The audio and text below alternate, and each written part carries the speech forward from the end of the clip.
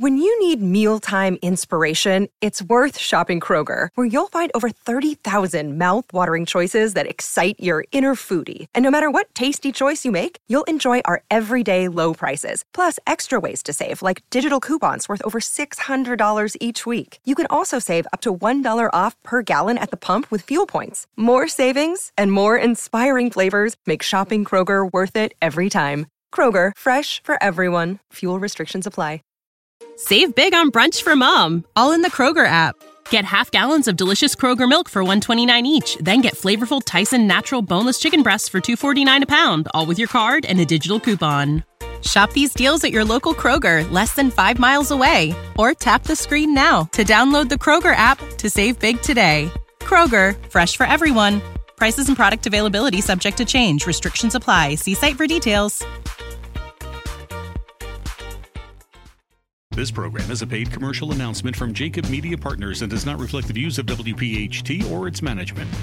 This is Women to Watch. To rise above all of the noise and fulfill every last one of your dreams. Women to Watch, sharing the real stories of the most accomplished women in the world. It is for those frightened children who want peace. It is for those voiceless children who want change. Be inspired by women from across the globe who are encouraging more women to pursue their dreams. True philanthropy comes from living from the heart of yourself and giving what you have been given. Now, Women to Watch. Here's your host, Sue Rocco. Hello, everyone, and thank you, as always, for tuning into another week of Women to Watch here on Talk Radio 1210 WPHT. We're going to have a great show tonight. With me in just a moment will be Jennifer Tejada. And Jennifer is the CEO of PagerDuty, which is a technology company that collects data from their customers and provides real-time solutions for their issues. Before we get started with Jennifer, I just want to remind you to stay with us during the commercial breaks, where you'll hear from our exclusive watch team of on-air contributors, bringing you all kinds of great information about your health, finance, technology, leadership, and diversity. And if you'd like to subscribe to our newsletter to stay in the loop and get the podcast, you can do so by visiting us at womentowatch.net. That's women, the number 2, watch.net, N-E-T.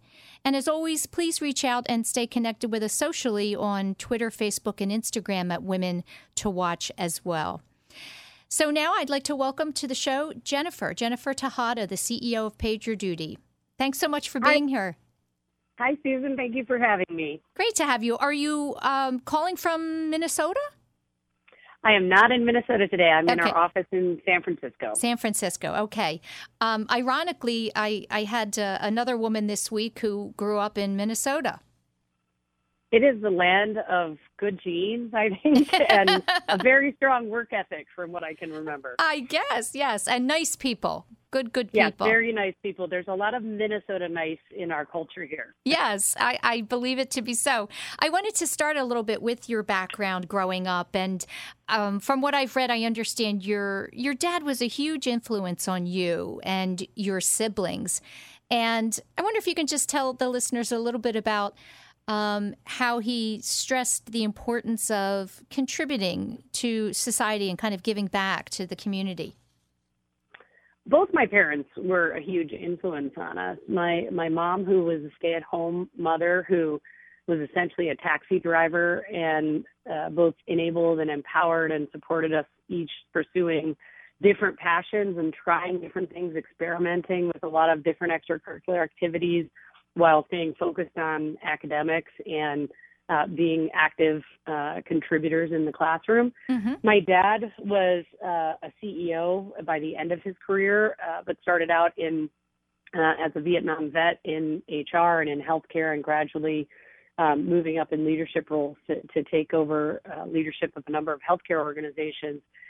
And when you run a hospital in a small to medium-sized community, you're not just leading a business. You have the accountability and the responsibility to deliver care to all the members of that community. And it really leads to a high degree of social responsibility and impact well before we were talking about social impact as being part of the corporate mantra, right? The corporate set of responsibilities that we all see today as CEOs. And his view was, you don't have to have money or wealth or certain gifts to give back, but you still expected to contribute as an equal member of a community, and certainly to help those who are less fortunate or less well positioned for opportunity than you are. And so from a very, very early age, I mean, I think I was 4 when I participated in my first bike-a-thon or jump rope for health for the American Heart Association, or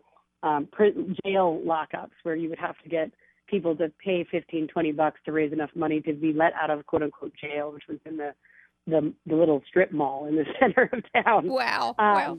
And it started with investing our time or leveraging our networks and our resources to, over time, my parents really setting the expectation that any gift that you have, whether it's you're good at a certain musical instrument and you can go walk into a senior home or an assisted living center and play Christmas carols during the holidays, or you're good at math and you can help with the bookkeeping in a nonprofit or a homeless shelter. It's not a choice. It's not something nice to do. It's not something you do to feel good. It's what you do because you are an important member of that community and it's expected of you. And so I grew up with that sense of responsibility. And there were times in my career where I thought, maybe I should leave this for-profit stuff and go do something that has a higher order meaning, where I could really contribute. And a CEO sat me down at one point in time in my career when I was thinking about that and said, you're not thinking about it right. Think about how much you can scale your impact if you can build a great business that can power a community to give back, to power the employee base, your partners, your customers. And, that's right. And that really has formed the way I think about social impact and social responsibility at work today. Yeah, I think that's a great perspective, because I think it's true that whether you're a nonprofit or for-profit, you're still helping the community. Yes, and he also talked me out of quitting my job, which I think probably would have been a bad idea at the time. So did you actually do a 50-mile bike-a-thon at 8 years old to raise money for the American Diabetes Association? I'm pretty sure my youngest sibling was too small, but I'm pretty sure the rest of us all did. That's incredible. Yeah, that says a lot about you. They were grueling. Wow. And when, well, it says a lot about my parents. I mean, there was no whining and no excuses. You just sucked it up and kept pedaling. And tell me about your high school years. What kind of activities were you involved in? Were you an athlete? I know you played golf at the University of Michigan. Did that start? Yes, I was kind of an all-rounder. I'm a jack of all trades, master at none. So in high school, we moved. When I was in high school, I spent my freshman year in Alton, Illinois, and I spent my sophomore through senior year in Jackson, Michigan. And I participated in everything from theater and debate to golf, tennis, and a number of other sports. I was involved in student government. And so I liked trying lots of different things. And I hung out with lots of different groups of people as a result. So when I left high school, I sort of felt like I knew what I liked and what I didn't like. And I've always been a very active outdoor person. I've never liked to gain fitness by being in a gym. I like to be doing something for a reason, where there's a score or there's the opportunity to win, or there's an end in sight. And so sports has always been an important part of my life. Yeah, I'm curious to know if sports as well kind of gave you that confidence. I have a quote here. You said, "Throughout my career, there's been one underlying force that has helped me strengthen my resolve, a core belief in myself." And to me, that is, always the key, particularly for young women and women, before we can do anything else successfully in our profession. Where did that develop in you, that belief in yourself? I have to credit my parents again, and it's not just sports. I played the violin from a young age and sang in choir and chorus, and our parents were always pushing us to stand on our own 2 feet and try things, take risks in a measured way, but take risks. And if you fall on your face and it doesn't go well, we weren't allowed to quit. You go back and you do it again. And the only thing my parents ever let me quit was ballet, because I think everybody agreed I was not good at it. But they made me take 2 years of it before we got to that point. It had to be clear that this was not going anywhere for anybody, including the poor teacher who had to put up with my 2 left feet. And that really instilled this sensibility in all of us that you can be anything you want to be. No one's going to hold you back. Life might not be fair, but at the end of the day, you're in control of your destiny. And it's going to come down to how hard you're willing to work, how resilient you are. And I'm sure we didn't use that word back then. We probably said how tough you are if you have a stiff upper lip and broad shoulders and thick skin and, whatnot. But it's really up to you. And that sense of independence and responsibility still runs very strong in me. And it allowed me to try things later in life than a lot of kids do. So I didn't really start golfing until freshman year of high school. I didn't get competitive until my sophomore year. It's a complete fluke that I had an opportunity to play with the team at Michigan for a period of time. And so I think it was really that willingness to try new things late and not feel like I had to be great at everything, that it was more about gaining enough experience to know where your passion lies and where your interests are. Yeah. And also the diversification. I worry a lot. I have a 14-year-old daughter myself, and my husband and I, we talk a lot about how children are being single-streamed into a single activity, not even a single sport, but one sport versus multi-sports, and one sport versus sports and music and academics, et cetera. And, as a result, what researchers are telling us is that children are seeing repetitive motion injuries in their high school years that they used to see as college or pro athletes. Children are dropping out of sports late in their careers, in their academic or athletic careers, because they're burnt out. And in our family, we all played a different sport every season. And we went to the local public school, so that wasn't a problem. No one was giving us scholarships for 10th grade because we were phenomenal at anything. And as a result, you kind of learned the different team dynamics. It wasn't like you were playing with the same 13 kids for 7 years. Right. There were always kids on the team that didn't like you or you didn't like them. There were always people who were better than you. There were tough coaches. There were coaches that would go easy on you, and the only way you would advance is if you pushed yourself and took your own initiative. And I think even some of my violin teachers were pretty scary folks in terms of how hard driving they were. And they didn't care that I had other things going on. They expected me to practice as much as a child who was working towards being a concert violinist, right? So this kind of no excuses environment, I think, was very formative for me, but the openness and willingness on the part of our parents for us to try things, and frankly, the sacrifice. I don't think we talk enough about what our parents sacrifice to expose us as children to different opportunities. I'm sure my mom would have loved to have a career and probably would have preferred not to be driving all of us from one place to the next constantly and nagging us to practice and load the dishwasher, et cetera. But, exactly. Yeah. I'm a good person as a result of all of that. That's excellent. Listen, we have to take a quick break. When we come back, I want to talk a little bit more about your daughter and what kind of lessons you're, looking to instill into her. Stay with us for Dawn Zier of Nutrisystem for our CEO Watch. We'll be right back. Now, the Women to Watch CEO Watch. Hi, everyone. I'm Dawn Zier here with today's CEO Watch. Today, I want to talk about something that is becoming increasingly important to shareholders, board members, executives, and employees alike, the double bottom line. For ages, company had a singular focus when it came to their organizations, the numbers. However, today we're seeing more and more companies focus not just on profitability, but also social responsibility. It's not just about the end number, it's also about the why and the how. These conversations cover a wide range of topics, corporate giveback, sustainability, and eco-friendly for starters, and should be happening at the leadership level and in the boardroom.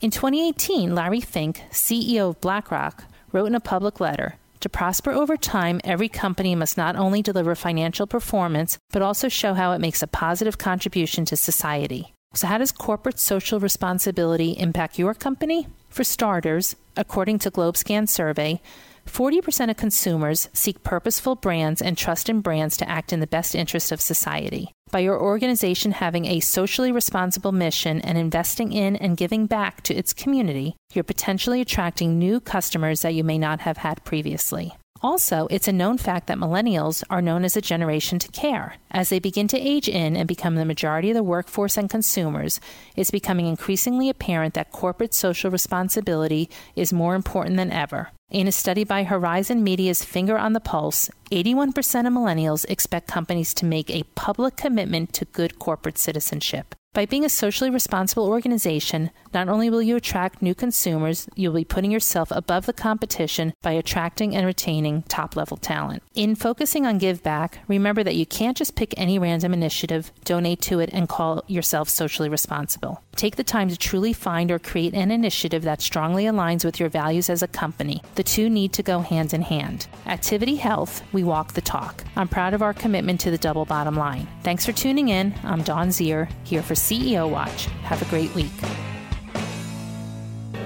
Since 1858, Mount St. Joseph Academy has been educating girls to be leaders, founders, and independent thinkers. Students are taught to be collaborative, courageous, compassionate, confident, and spiritual. In this student-centered environment, the young women are transformed by recognizing their own potential and are encouraged to use it to make a difference in the world. To learn more about Mount St. Joseph Academy, go to www.msjacad.org or call 215-233-3177. That's msjacad.org or 215-233-3177. This is Women to Watch with Sue Rocco. Talk Radio 1210 WPHT. I'm speaking with Jennifer Tejada this evening, CEO of PagerDuty, which is, and I hope I'm kind of, explaining it properly, a technology company that collects data, I'm simplifying it, from customers to provide real-time solutions. Is that a decent description of PagerDuty? Yes, what I would add to that is we use machine-based data, so we collect signals from anything that's software-enabled to help teams respond to unexpected issues or opportunities. And we automate the orchestration of teamwork in the moments that count in a business. Okay. So, first of all, right before the break, I mentioned your daughter. I just wondered if you could talk a little bit about obviously the role you have as a leadership position and what kind of example do you think you're setting for her, particularly in a culture where we're talking so much about girls' empowerment and women's empowerment and the fields of STEM? Well, Samantha is 14, but since she was basically 6 months, she's been traveling with me for work. She's been coming into the office on no school days. She's been joining me at conferences where either I'm speaking or I think inspiring people are speaking that she should learn from and hear from. And so her life's been very integrated into my life and my husband's career as well. Mm-hmm. And I think we've always worked to set examples around basic fundamentals. One, that nothing good comes without hard work. And that two, you really are a product of the people you surround yourself by. And that means that you need to surround yourself with people who are smarter than you, people who are better than you, people who will challenge you, not just people who will encourage you and support you. And yes, we all need a cheerleader. We all need support. But I think, my sporting background again, I always felt like I played better when I played with athletes who were better than me. You played up. And likewise, if you play with athletes that are less progressed in the game or their own athletic experience, it can drag you down. And so my goal has been to always be brave enough to surround myself with phenomenally good people who could replace me if needed at any given moment. And I think that's a mistake a lot of leaders make. For Samantha, I also want her to see that it's possible to succeed in something if you're willing to work for it and set a path for yourself, but that no one's going to empower you. You need to empower yourself, and that it's not about asking for permission or waiting to be asked. It's about taking the lead and sometimes asking for forgiveness.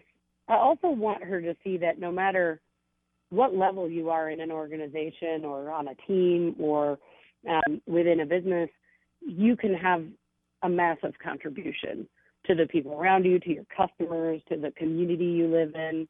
That title doesn't give you the authority to make the biggest contribution. You yourself determine what your contribution will look like by looking around and finding the work that needs to be done and finding a fit for the skills that you have. And, you know, on the flip side, Samantha's been a phenomenal reverse mentor to me. Like she calls me on my stuff when I'm not being down to earth or when I'm too busy or I'm not present in a conversation. She's the first person to sort of put your phone down, Mom. She's the kid that takes all the phones and puts them in a stack at the dinner table so that we all talk to each other. Yeah. She recently was trying to explain to me how I could improve my social media profiles and what I need to do differently, and also pointed out some people who she thought did a much better job at it that I could aspire to be like. Yeah. And she'll remind me, like, when I convince myself that, like, I've got the life-work integration thing going pretty well, she'll say, Mom, you know, you haven't cooked me dinner in a month and a half. I mean, she knows she's not starving. But, right. Well, she's 14, right? Exactly. Yeah. Exactly. Which then turns into, why can't you cook dinner? Right. You know, it's summer. You have more time than I do. How about you cook dinner and I'll meet you at home? There you go. Well, by 14, she probably, you're seeing in her an interest in a direction one way or another. She's a little bit of an old soul. I think she sees herself as being somebody who might one day be a leader, but I think she's pretty open-minded about what that could look like. Mm-hmm. She's really engaged in lacrosse and water polo right now. She's a very committed student. She's not those are tough being sports. Academic, and she's a tough kid, and she likes to travel. She really enjoys seeing the world. I think she's sort of been poking at us to make sure our trips are adventurous, not just relaxing. No lying on the beach, right? I need no more adventure in my life, but you know, we're gonna do what the family feels like they can grow from together. Right. So if that means whitewater rafting or canyoning or double black skiing, like okay, I'm in. Keep it exciting. Listen, we're going to go into another break. When we come back, I want to talk about your transition from Procter & Gamble into the tech industry.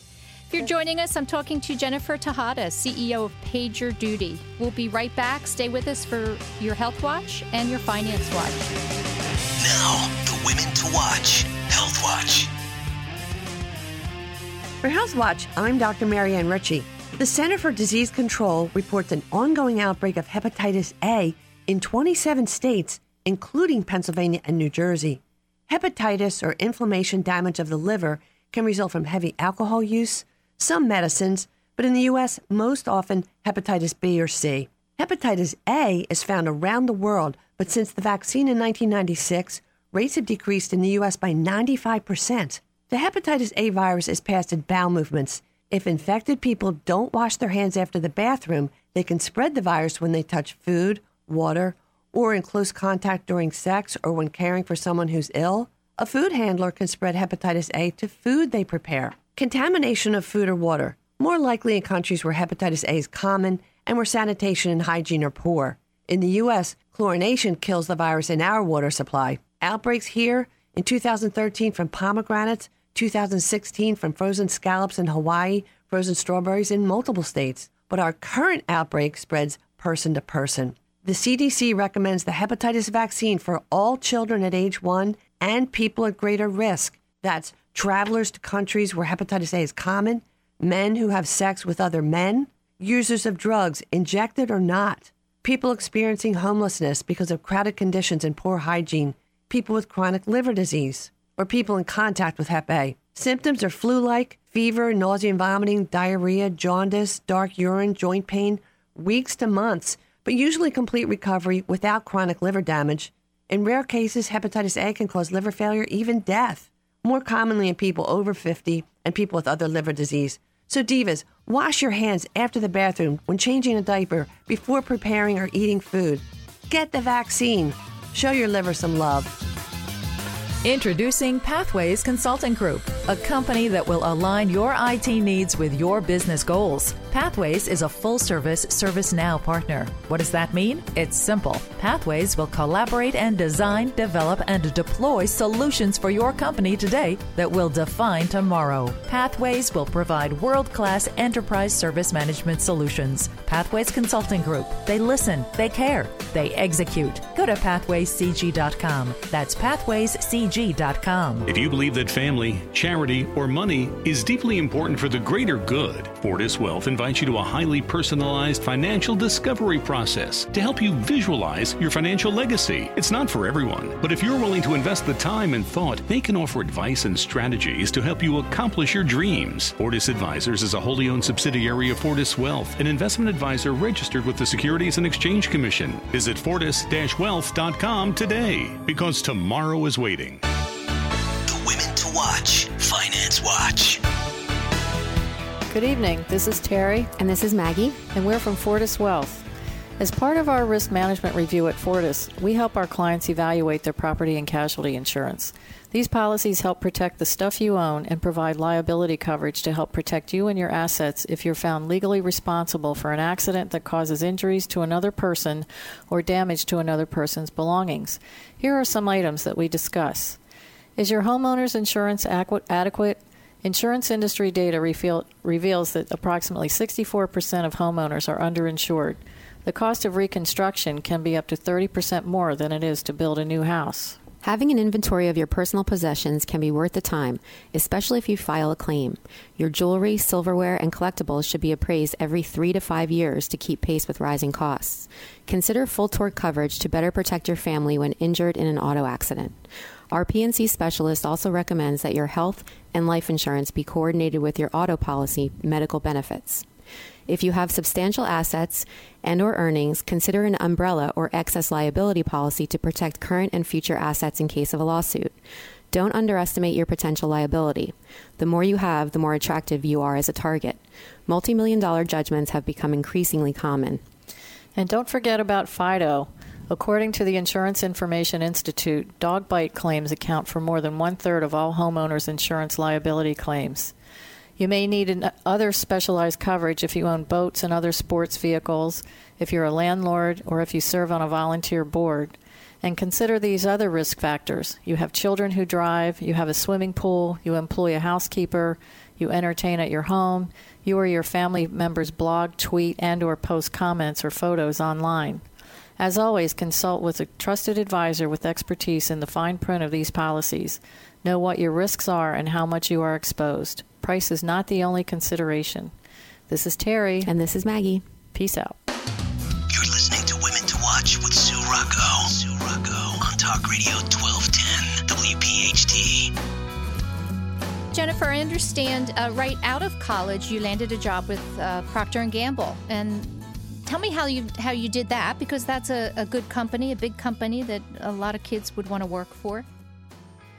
Sure. Well, they found me on campus. They back then in the early 90s, they had a strong on-campus recruiting program where they would look for students who had already demonstrated some propensity for leadership, and they would invite you to come to a kind of a discovery interview. Mm-hmm. And so I was invited by P&G, and frankly, I didn't know much about the company. It took the interview because I thought it might be good practice, and it was really the first job interview I had as a senior, trying to figure out what I was going to do. And I was very struck by the depth of quality of people that I met in that process. In the first interview, you meet sort of one person, and they follow it up with usually an event on campus, and you meet maybe 10, 15 people. And then if it's a mutual fit, then you go on and have a few more conversations with different folks across the business and gradually get to more senior people. And then they would go away as a panel and make a decision as to whether or not to give you an offer. And I just kept thinking, like, there has to be someone in this organization who's not likable, who isn't admirable, who wasn't both a phenomenal student, athlete, musician, artist, who's now not a great leader, manager. And they're all, like, the quality of people is just very high and very consistent. Mm. And the culture at the time, I wouldn't have known to call it culture. I just thought like all these people are really nice and down to earth, and they seem like they're honest. Now we talk about a culture of respect and integrity and inclusion, et cetera. And I saw all of that. In fact, one of the things that is maybe now more poignant to me than it probably was then was I met a number of women in that process. And I could see myself in and amongst these people. And so that's what drew me to the company initially. I had no idea what they did. And back then you couldn't just Google while you were waiting. You actually had to go to the library and pull microfiche. Card catalog. Yeah. Exactly. To research the company. It was a little bit harder. And I got behind their mission pretty quickly, but it started with the people. Okay. Well, that's interesting because I noticed here that as a company, PagerDuty has received several best places to work recognitions. And I wanted to ask you, what's the culture like at PagerDuty? Well, we're very proud of the recognition that we've received, but we're more proud of the culture that we're developing and the fact that it's not a finished product. You're always trying to grow and evolve your culture around a central set of values, I think. And in our case, we have 5 core values. They're champion the customer, run together, bring yourself, take the lead, and act and own. Act is a developer word that means I acknowledge that you've asked me to do something. So it's really about accountability. But when you look across those 5 values, one, it's very clear who PagerDuty exists for, and that's our customer. 2, we don't believe that we've ever truly won. We're constantly trying to disrupt ourselves. We have sort of a no limits mentality, but we will not do that at all costs. We want people to be able to bring their entire authentic self to work. And equally, I want our team to feel a sense of accountability to ensure that the person next to them or the person in a video conference also feels like they can bring themselves to work. So it's kind of a two-way street. We don't think that the market's just going to come to us. So there's a lot of initiative taking and a discussion around what it means to be a leader. PagerDuty is a very humble, high humility and high EQ company, partially as the result of our 3 founders being Canadian and maybe our CEO being Minnesota nice. And so sometimes I have to remind the company that, we did build a category. We are the leaders in that category. And not only are there expectations, but there are responsibilities that come with leadership. And, that's hard to balance when you're really humble and collaborative and customer-centric. And so for us, culture is about not only do we attract a diverse, rich tapestry of people to come work at PagerDuty and build their careers at PagerDuty, but do they feel when they get here that they have as good a shot as anybody to kill it in their career? Do they feel like this is a place that's as invested in them as they are in us? And do they feel like they're surrounded by people who want them to be successful? And I sort of would package all that up in saying it's really about inclusive leadership. It's not enough to be the best and win. It's about the way you win, and it's about who you win on behalf of. And I'm very proud that I think the whole team at PagerDuty, we call ourselves Dutonians. I'm very proud that all of the Dutonians, I think, feel strongly about this, that they feel fortunate for the opportunity they've had here, and they want others to see that same opportunity, even if others may not look like them or come from a similar background or have a similar education, et cetera. And that's a big part of who we are, but it's also a big part of the reason why we've been so successful and, in many cases outperformed a number of other software as a service or cloud companies in the market.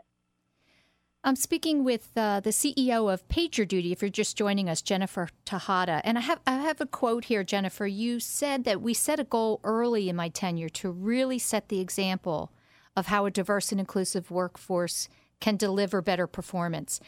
My question for you is, and, there's so much talk about diversity and inclusion in companies and why it matters. Where do you look, I should say? In other words, how are you proactive in creating that diverse culture and company? What is your recruiting process? Sure. Well, I would say that we start with inclusion, because recruiting is only one part of the equation. I think there's a lot of focus on recruiting in the industry right now because so many companies are trying to change the composition of their organization. And we certainly have done that in the 3 years that I've been at PagerDuty, where it was the vast majority of employees here were male. They had technical degrees. They were largely young. I think I moved the average age in the company 4 or 5 years just by coming to work one day. And so, but inclusiveness or creating a sense of belonging is probably the bigger challenge, because you can build pipeline, you can engage diverse individuals to join your company, but you need them to feel invested and feel like they are a part of the movement that you're creating. Right. And that's inclusion. That's the sense that I have a voice at the table, and it's a voice people want to hear. Right. And I don't think we talk about that enough. Yeah. We also have kind of, because we've done a good job, I think, still could do a better job, but done a good job of attracting diverse candidates. I'm also trying to instill in our teams a sensibility around it's our responsibility to create access for those who otherwise might not have access into a wonderful career in the tech industry. Okay. And how you do that is by being explicit and intentional. And it, from a recruiting perspective, it's about bias training, making sure final candidate slates are balanced, that interview panels are balanced.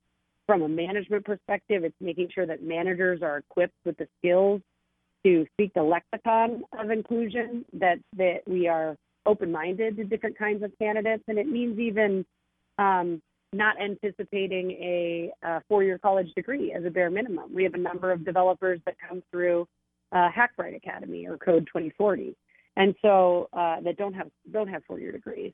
And so we've also had to change some of the conventional mindset that has existed in the industry in order to be successful. And then finally, it's maybe putting yourself in a position where you might be the most attractive employer, or you might find that you have access or can create access to communities that others in your sector either won't look hard enough for or haven't identified. And so that means going to places like Atlanta or Toronto in our case, and thinking a little differently about how we choose our next location, our next site.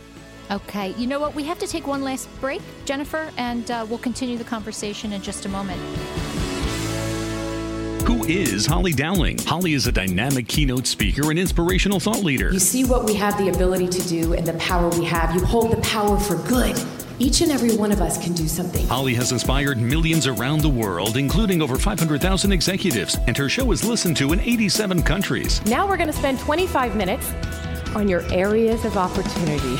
Listen to our internationally acclaimed podcast, A Celebration of You. Holly Dowling, empowering those who can change the world. HollyDowling.com. Now, the women to watch. Tech Watch. Hi, I'm Mary Manso from Pathways Consulting Group. When my daughters were little, the beginning of the summer activities were many, but as we came into the end of the summer, we'd start to hit a wall. If you're hitting the end of the summer wall and would like to end the summer by engaging your children into activities that'll give their brains a reboot before school starts, I have some fun suggestions. Tinkerlab.com has a great activity geared to any age called Easy Stop Motion Animation for beginners.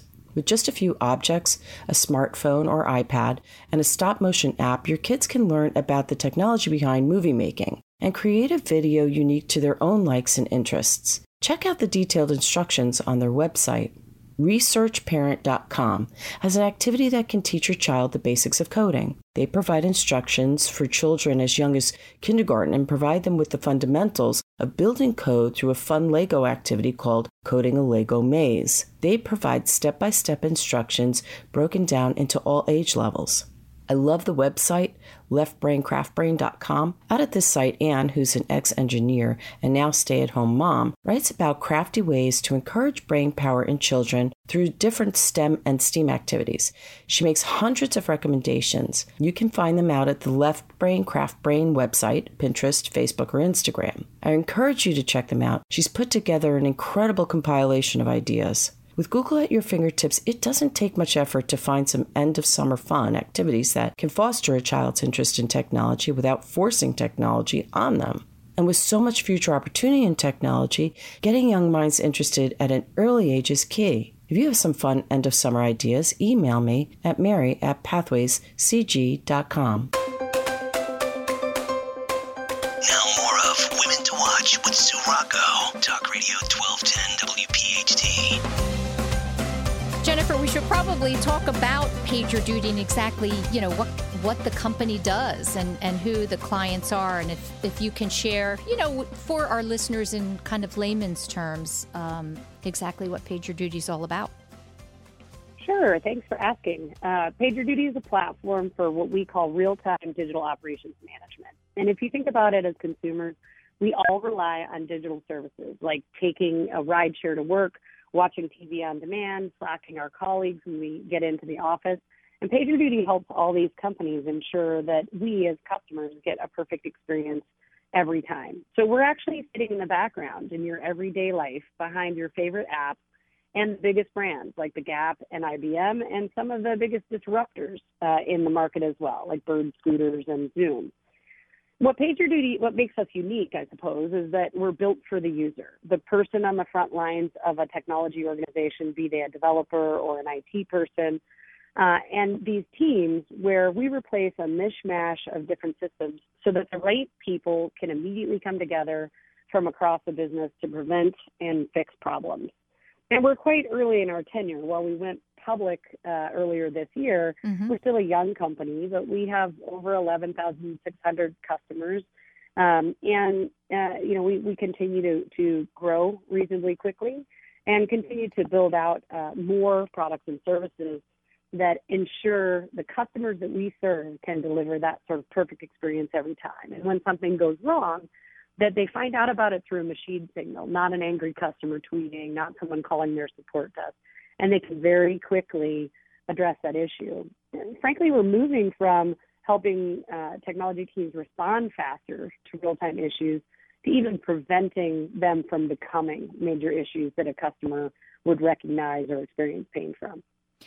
Are you involved at all in cybersecurity issues for your clients, or is that not? We are. Okay. We are. A lot of our customers use us within their security operations centers or what they call DevSecOps teams, developer security teams.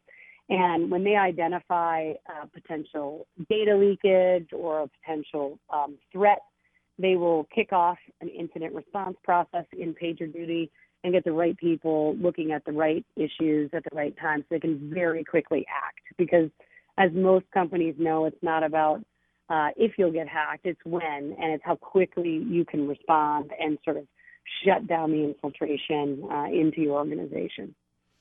Can you tell me, Jennifer, what, you mentioned the company going public just this year. How does that affect your job and your role? How did that change things for you? It's a great question. I mean, it's almost there's almost like a schizophrenia that you take on.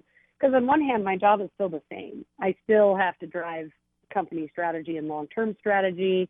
I'm building vision and influencing where our product goes. I spend a lot of time in the market and with our customer base, with our user community, and I'm still leading the team and building out the talent in our organization. So all of that is really the same. Mm-hmm. And at the same time, I have a new stakeholder group that's very diversified in our investor community. And that can be longholders like mutual funds who are specialists and understand our industry, understand software, and even understand cloud companies as a part of software very well, to generalists like a public investor who wants to understand us and is just going to do an online search. So it's really created a need for me to develop a consumable narrative that helps people understand what our company does and why it's been successful and why hopefully it will continue to be successful. It also means I have to get to know the stakeholder community better. So there is time to be invested, to get to know the investors, et cetera. And then the last thing I would say, but I think it's just the natural evolution of a lasting company, is we have to be responsible about complying to the regulatory frameworks that manage and regulate our industry. And so there's a lot of work for a small company that's growing fast to put themselves in a position where they're not only compliant, but we're proactive about ensuring that we're secure, that we're resilient at scale, that we abide by the legal environment in every region where we work, that our employees are well educated and well versed, and so that's taken up a little bit of time as well. That's a lot to manage. Right? That is a lot to manage. As you're speaking, I'm thinking, my gosh, I want to know how you handle the stress of that. So, really having to have your hands on every piece of this company, and then having these stakeholders that you have to kind of answer to. I'll ask it this way. What is your philosophy for managing the stress of keeping up with so many moving parts? Sure. My philosophy in managing the stress and keeping up with the moving parts is, one, to share the big decisions. So I have a phenomenal team, and it's all about how that bench can every member of that bench can take ownership and help manage some of these things. So this is not a one-person job by any stretch of the imagination. Mm-hmm. So building that deep bench strength and leadership, having a really strong board, we really built out our board in the last couple of years. So I have a lot of expertise and experience there. So I'm not doing things for the first time with a cold start. Right. And so most importantly, I think it's about knowing that we are not going to be perfect. We are going to get some things wrong.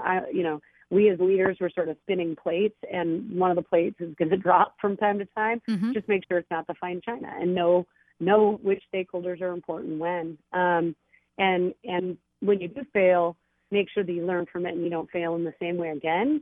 But more to the point that you use it as a learning opportunity. And so it is stressful. There's more at risk. The stakes are a little bit higher. The exposure is greater, but with that transparency also there are benefits. And that there's rigor around how will you operate and execute that I appreciate. Well, you're doing an excellent job. I wish we had more time. I had a couple other questions for you, but that's the end of the show. Jennifer, thanks so much for coming on and sharing a bit of your own life story. My pleasure. Thank you very much for having me. That's it, everyone, for another week of Women to Watch here on Talk Radio 1210 WPHT. Thank you, as always, to our sponsors and contributors for helping me to bring you the real story behind her title. Have a great week, everyone. This program is a paid commercial announcement and in no way represents the views of WPHT or its management.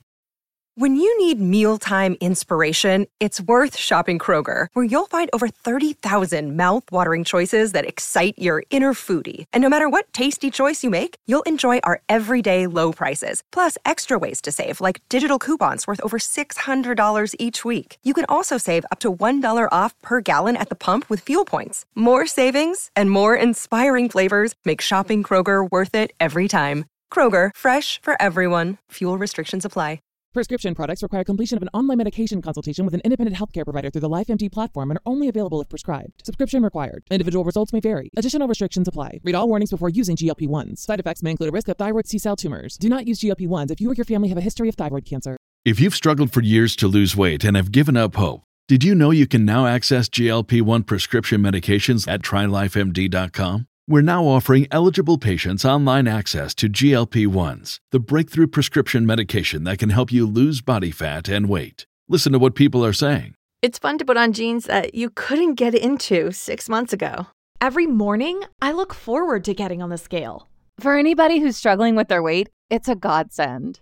And here's the best part. Your insurance may cover 100% of the cost of your medication. So go to TryLifeMD.com to have your eligibility checked right now. Get started today at TryLifeMD.com. That's TryLifeMD.com.